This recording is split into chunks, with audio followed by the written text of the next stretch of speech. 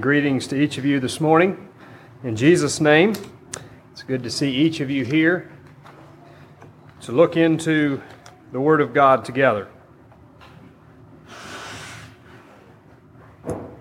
My next scheduled sermon was to be the first sermon of the year, and so I was thinking about a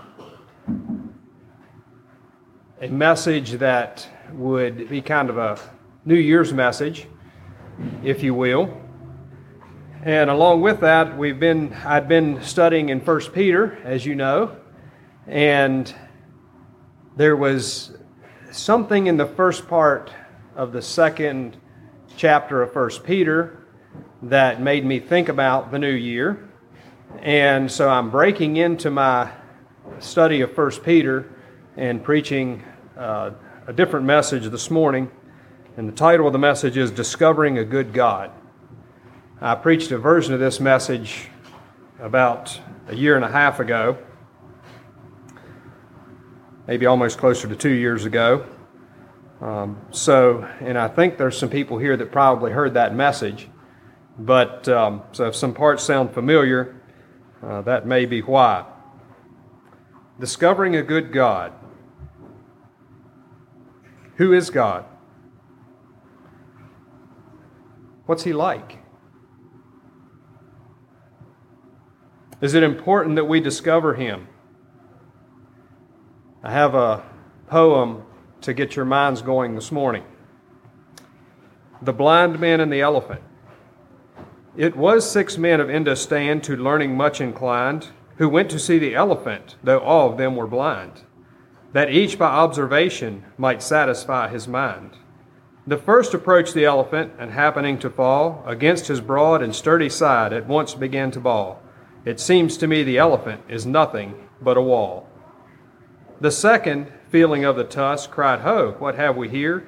So very round and smooth and sharp, to me is mighty clear. This wonder of an elephant is very like a spear. The third approached the animal, and happening to take the squirming trunk within his hands, I see, quoth he, the elephant is very like a snake. The fourth reached up his eager hand and felt about the knee. What most this wondrous beast is like is mighty plain, quoth he. 'Tis clear enough the elephant is very like a tree. The fifth, who chanced to touch the ear, said even the blindest man can tell what this resembles most, deny the fact who can. This marvel of an elephant is very like a fan. The sixth no sooner had begun about the beast to grope, than seizing on the swinging tail that fell within his scope, I see, quoth he, the elephant is very like a rope. And so these men of Indostan disputed loud and long, each in his own opinion exceeding stiff and strong, though each was partly in the right, and all were in the wrong. So who is God? You see, when it comes to God, humans have a problem that's equal to blindness. It's darkness. You see, darkness, you can't see any better in darkness than you can if you're blind.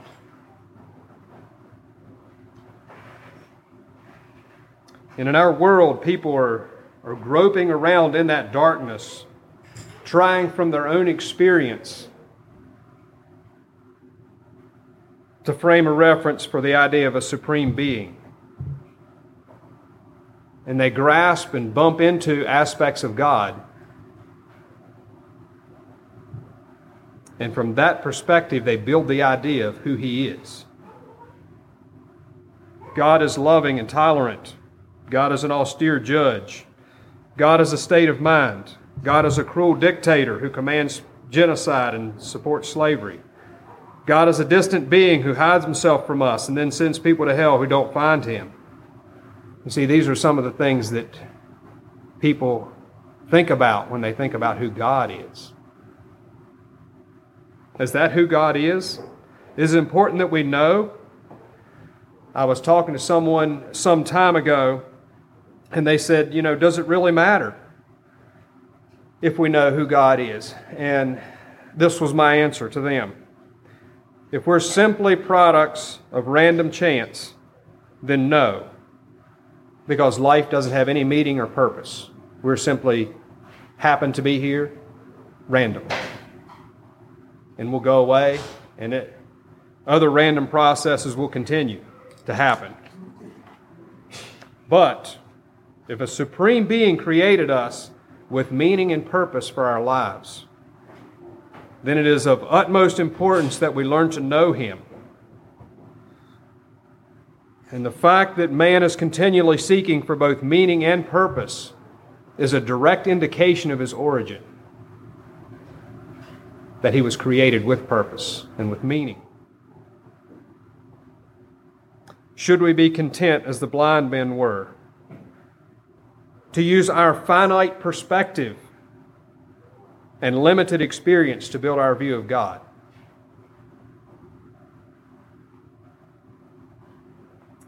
You see, if that is the perspective and experience that we use, then God can be no bigger than we are. Because it's only what we experience that frames who He is. But God is bigger than that.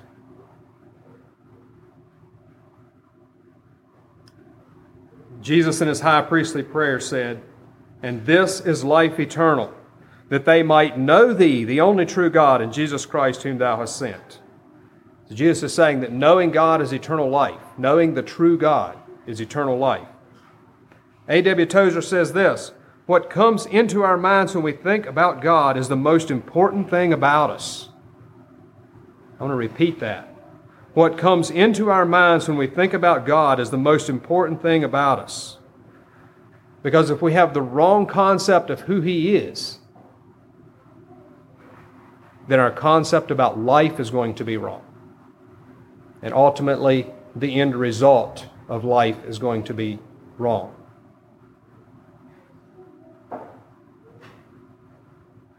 And the only way that we can truly know a God who exists outside of time and space is for Him to reveal Himself to us. See, for God to create the world and everything in it, that's time and space. And so He had to be outside of that to create it. And it is upheld by His power. The only way for us to know Him is if He will reveal Himself to us.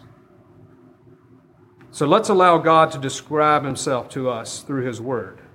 Allow Him to show us who He is and tell us who He is from His infinite perspective.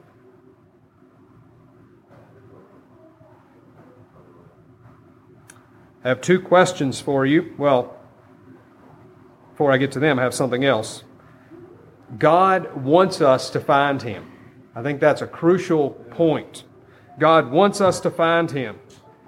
Jeremiah 29:12. "Then shall ye call upon me, and ye shall go and pray unto me, and I will hearken unto you, and ye shall find me. Ye shall seek me and find me when ye shall search for me with all your heart."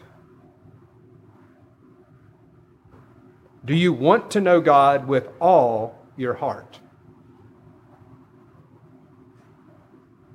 And that brings up two questions to me. Do I have any hesitation in my heart about knowing God on a deeper level? Is there anything about who I perceive God to be that makes me not want to know Him, or to hesitate, or to draw back from knowing Him? Because you see, we have to seek for Him with all of our heart. There needs to be a full engagement of our heart. And do I have concern that if I learn to know God for who He really is, that that's going to affect my life in a way that I don't want, that's negative? And I think both of those things can keep us from discovering a good God.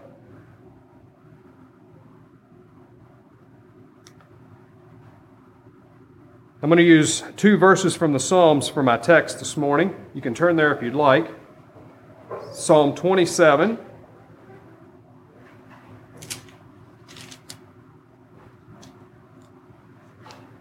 Verse 13.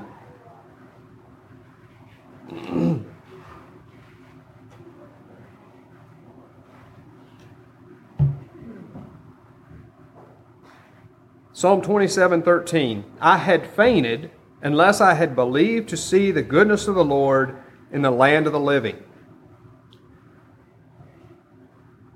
So it's saying here that seeing the goodness of God gives us something that we need to go on in life.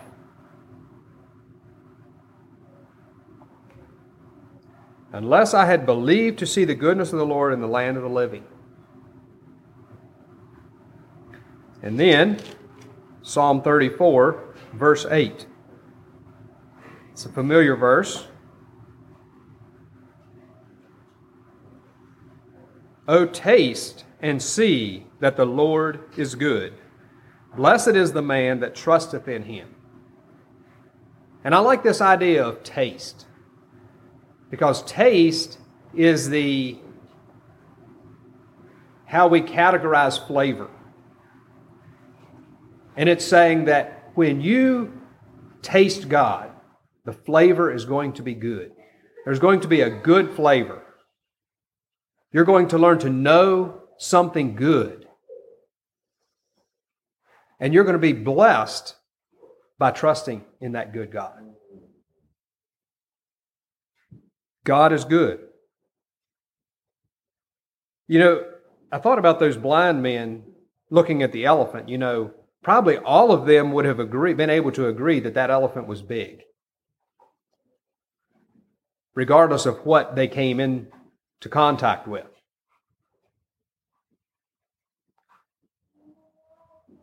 And God is good in that same sense. In other words, His different characteristics show us His goodness. And this morning I'd like to look at three ways listed in the New Testament that reveal God to us and reveal His goodness. First of all, the creation. Psalm 19:1, the heavens declare the glory of God, and the firmament sheweth His handiwork. Day unto day uttereth speech, and night unto night sheweth knowledge.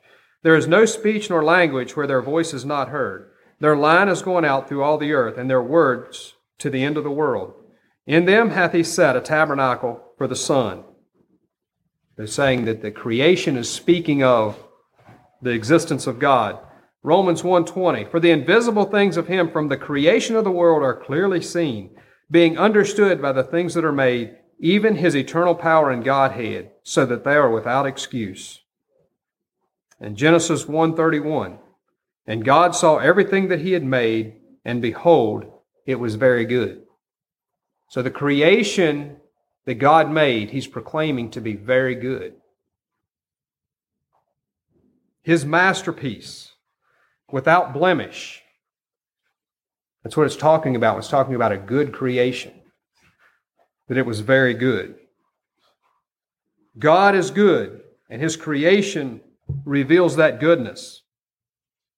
A world that was perfect, a perfect ecosystem, perfectly balanced to support life, living creatures who interacted together, and most special of all, a creature who bore His image and was able to communicate with Him freely in a love-centered relationship. And God pronounced it very good. But that's not the totality of what we see in our world today, is it? So what happened?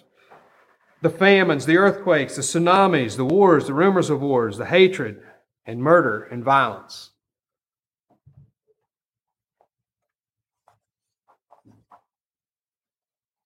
Instead of good, it seems to be spiraling out of control. What happened? You see, love-centered relationship is most fully expressed with free will. And for man to have the deepest aspect of relationship with God and with each other, there had to be free will initiated into his capacity. But with free will came also the capacity to not love. the choice to love or not to love. And that opened the door for evil. I want to look. I'm going to come back to that here in just a little bit, but I want to think about what evil has done to our world. God gave man dominion over the world. And when man obeyed Satan, he gave his dominion to Satan. Because who we yield ourselves servants to obey, his servants we are. Jesus called Satan the prince of this world. Wherefore, as by one man sin entered the world, and death by sin, so death passed upon all men, for that all have sinned. You see, sin destroys God's good creation.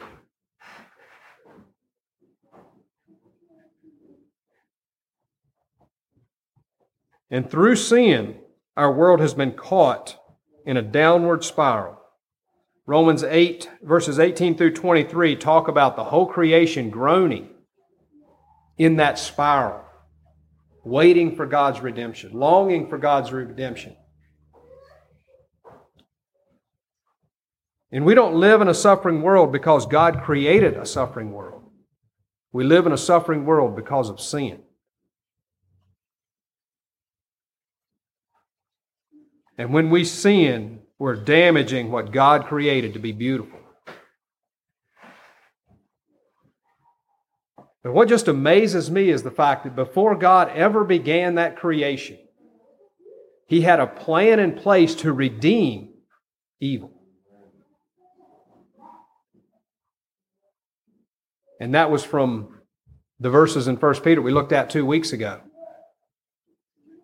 That before the foundation of the world, Christ was ordained as a resolution to the problem of evil and sin. So God shows us we see God. God shows Himself through His creation.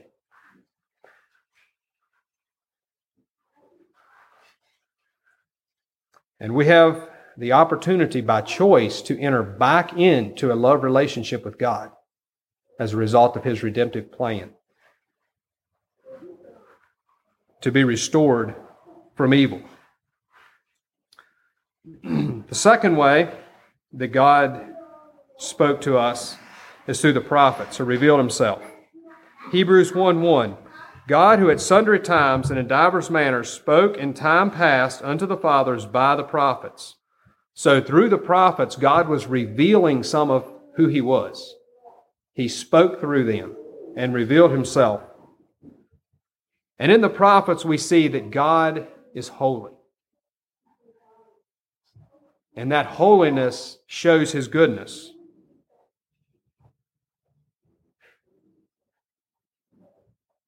The law and the prophets lay out righteousness, the judgment, the mercy of a holy God. Isaiah 6:3, and one cried unto another and said, Holy, holy, holy is the Lord of hosts. The earth is full of His glory. In Deuteronomy 32:4, He is the rock, His work is perfect, all His ways are judgment, a God of truth and without iniquity, just and right is He. And you see, if God was either deceitful or immoral or unjust in His judgment, or changeable, He would not be a God that we could trust. But He's unchanging in His nature. He's just and right and true. That's who He is. Now, I was thinking about that even in God's judgment, we can see His goodness. Think with me for a minute. As we go down through the story of the Old Testament, and God brought judgment because of His holiness. But what did that judgment do?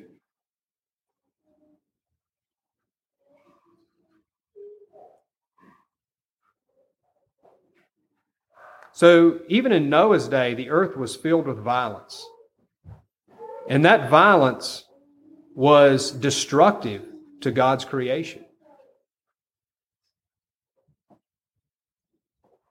What about the separation at Babel? What about the plagues of Egypt? What about the Amorites, whose iniquity was moving towards running over? And all of that destroying God's creation.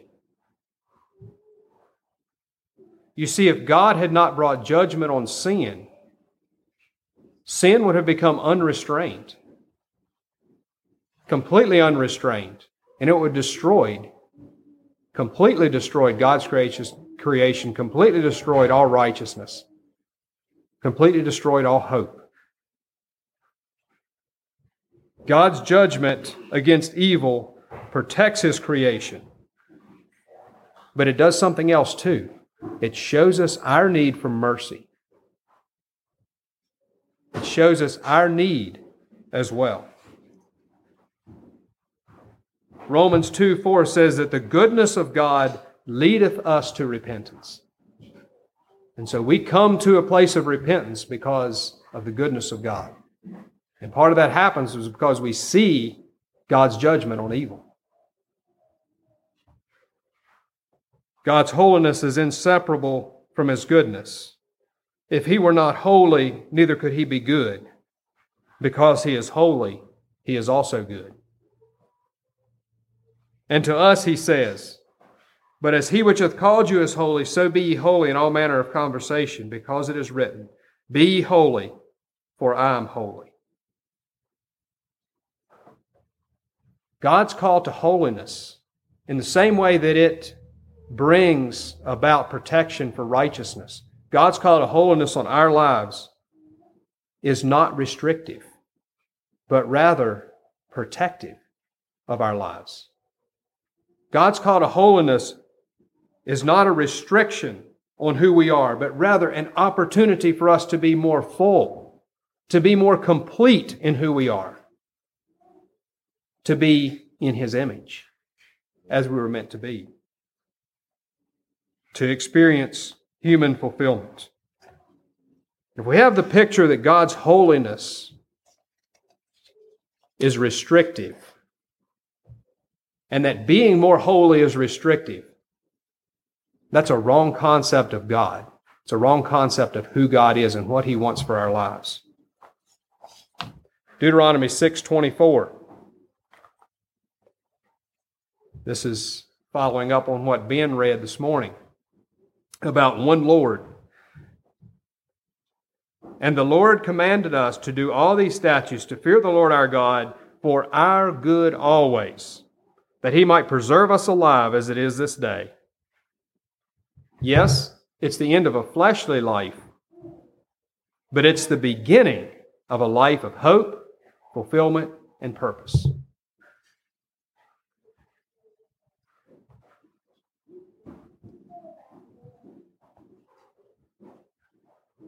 There's another way that God revealed Himself, and it's through His Son. Go back to Hebrews 1:1 again. "God, who at sundry times and in divers manners spake in time past unto the fathers by the prophets, hath in these last days spoken unto us by His Son, whom He hath appointed heir of all things, by whom also He made the worlds, who being the brightness of His glory and the express image of His person, and upholding all things by the word of His power, when He had by Himself purged our sins, sat down at the right hand of the Majesty on high." In Jesus Christ, we find the full representation of who God is and of His goodness. In J.C. Wanger's book, God's Word Written, it says this: "In the fullest sense, the expression Word of God applies strictly to Jesus Christ, for He was the living embodiment of God. He was in His very person the incarnation of deity. All that God is, Christ is. The incarnate Son of God is the image of the invisible God, Colossians 1:15. All fullness dwells in Him, Colossians 1:19. And He is the express image of God's person, Hebrews 1:3. And when the disciple Philip," now that was the end of the quote, "when the disciple Philip asked to see the Father, Jesus said, 'If you have seen me, you have seen the Father.'" So Jesus was saying, By seeing me, you see who God is. John 1:14, and the Word was made flesh and dwelt among us, and we beheld his glory, the glory as of the only begotten of the Father, full of grace and truth. That's who God is. That's showing us who God is, the person of Jesus.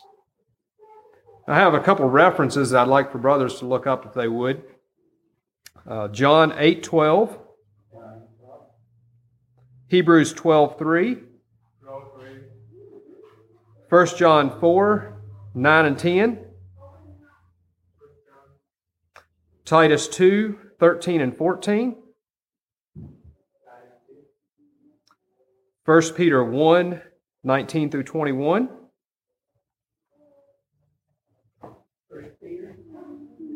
and Ephesians 2:1.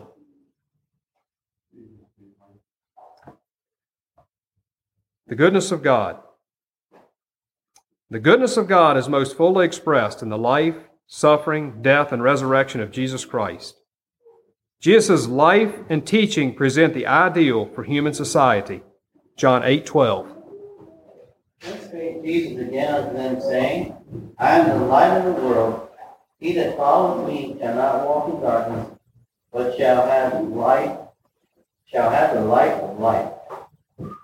He shall not walk in darkness, but shall have the light of life, the capacity to be able to see God and see what life is really about. His suffering identified with the struggle of human existence in a fallen world. Hebrews 12:3. Paul fulfilled him that until confessing our sins against himself, lest he be really and pain in you mind. The suffering of Christ identified with our human experience and showed God's willingness to suffer for sin. Not my will, but thine be done was the point he was willing to go to identify with our pain and suffering. In his death, he gave both the supreme example of love and the perfect sacrifice for our sins. 1 John 4:9 and 10. In this was manifested the love of God toward us, because that God sent his only begotten Son into the world, that we might live through him. Herein is love, not that we love God, that he loved us, sent his Son to be a propitiation for our sins. The love of God manifest by the suffering of Jesus.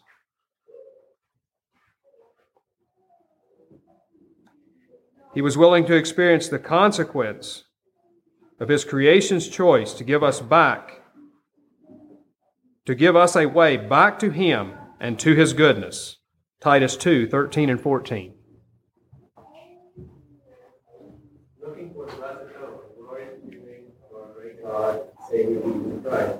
He gave himself for us, that he might redeem us and save all his deeds and purify for himself his own special people, zealous for good works. A way back to God. A way to experience peace. This redemptive plan was in place before creation. Even before God gave man choice, he had put in place a plan that would redeem the evil brought about by man's choice. 1 Peter 1:19 through 21.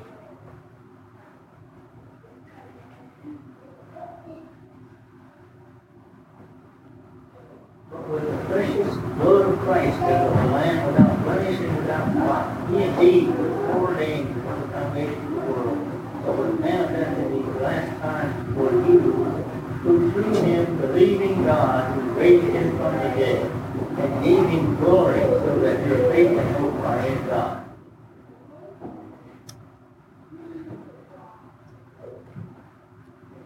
So Christ was foreordained. This plan was ordained before the beginning to redeem man's choice.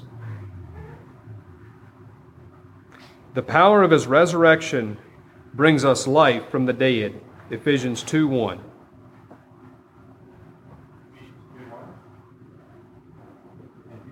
And you made alive who were dead in trespasses and sins. The opportunity to be alive again, as God created us to be.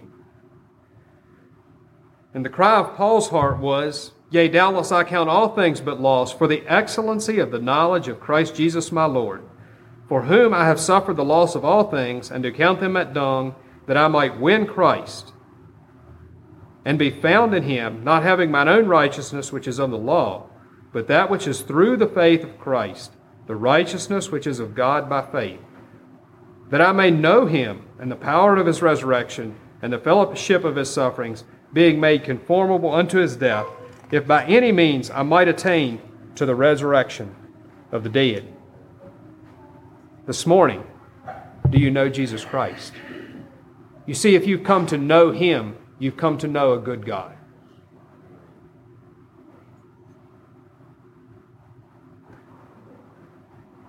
You are in the pursuit of the most wonderful pursuit that life could have, and that's the pursuit of God. Grace and peace be multiplied unto you through the knowledge of God and of Jesus our Lord, according as his divine power hath given unto us all things that pertain to life and godliness through the knowledge of him who hath called us to glory and virtue, whereby are given unto us exceeding great and precious promises, that by these we might be partakers of the divine nature, having escaped the corruption or the death that is in the world through lust. And this was the mystery, Colossians 1:26, the mystery which hath been hid from ages and from generations, but now is made manifest to his saints, to whom God would make known what is the riches of his glory, of this mystery among the Gentiles, which is Christ in you, the hope of glory. Christ dwelling in you.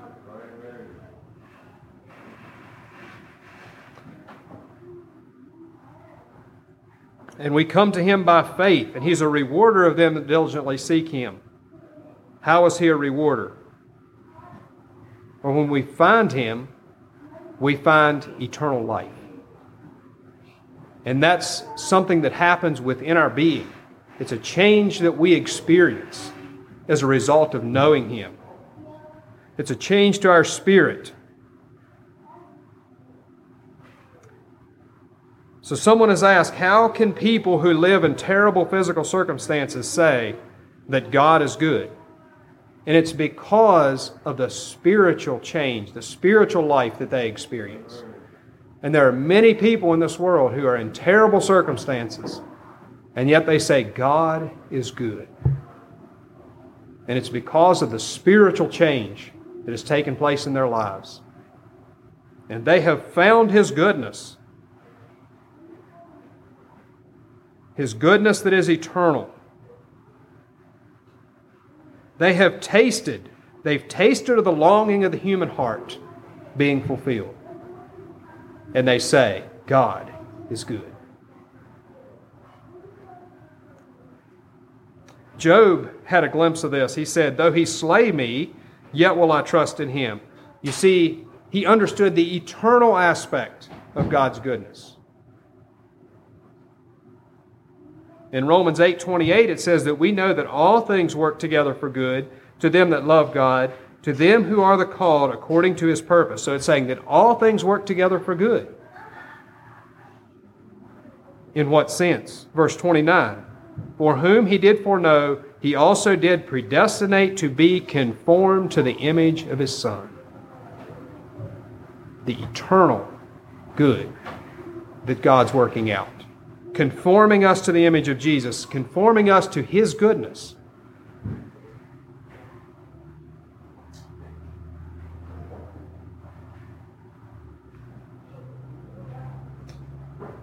You see, the life of Jesus held eternal goodness. And I was really interested in something that I learned this past week, or something that I saw this past week. And this wasn't a call that I received, it was a call one of the other men received on the call line. But he said he didn't believe in God, but he said that his goal for 2020 was to live like Jesus. You know why he said that? Because he recognized, because he saw the eternal goodness in Jesus. And even though he wasn't a believer in God, he did see the good of Jesus' person. And that is who God says, I am. This is who I am. Oh, how great is thy goodness, which thou hast laid up for them that fear thee, which thou hast wrought for them that trust in thee before the sons of men. Discovering a good God. So we're about to begin a new year. And my question is, will our faith survive and thrive until 2021? And I believe the answer to that lies in our connection with God and our willingness to pursue our relationship with Him.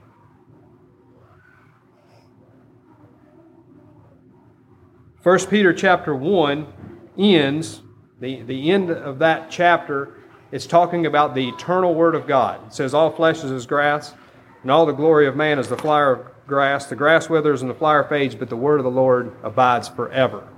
That's the eternal Word. It's eternally good. And that's where we find God.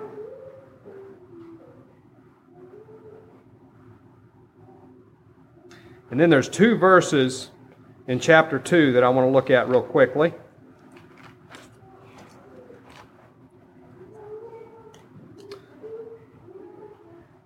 And it's saying, because of that eternal Word, in verse 1 it says, lay aside all malice and all guile and all hypocrisies and envies and all evil speakings.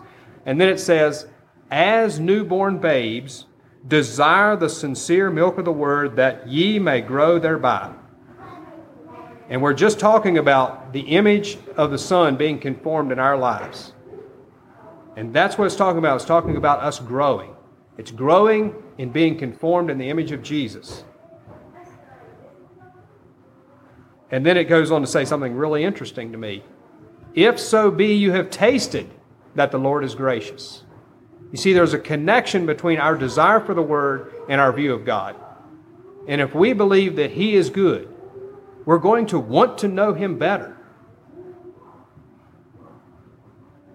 And that's my hope for us this year, this coming year. That we will see our good God, that we'll experience our good God, that we'll taste, and we'll want to know Him more, and want to know Him more, and want to know Him more. So that we can be conformed to the image of His Son. And we can show that in this community, to our friends, our neighbors, and to each other. The Lord bless you as you seek a good God.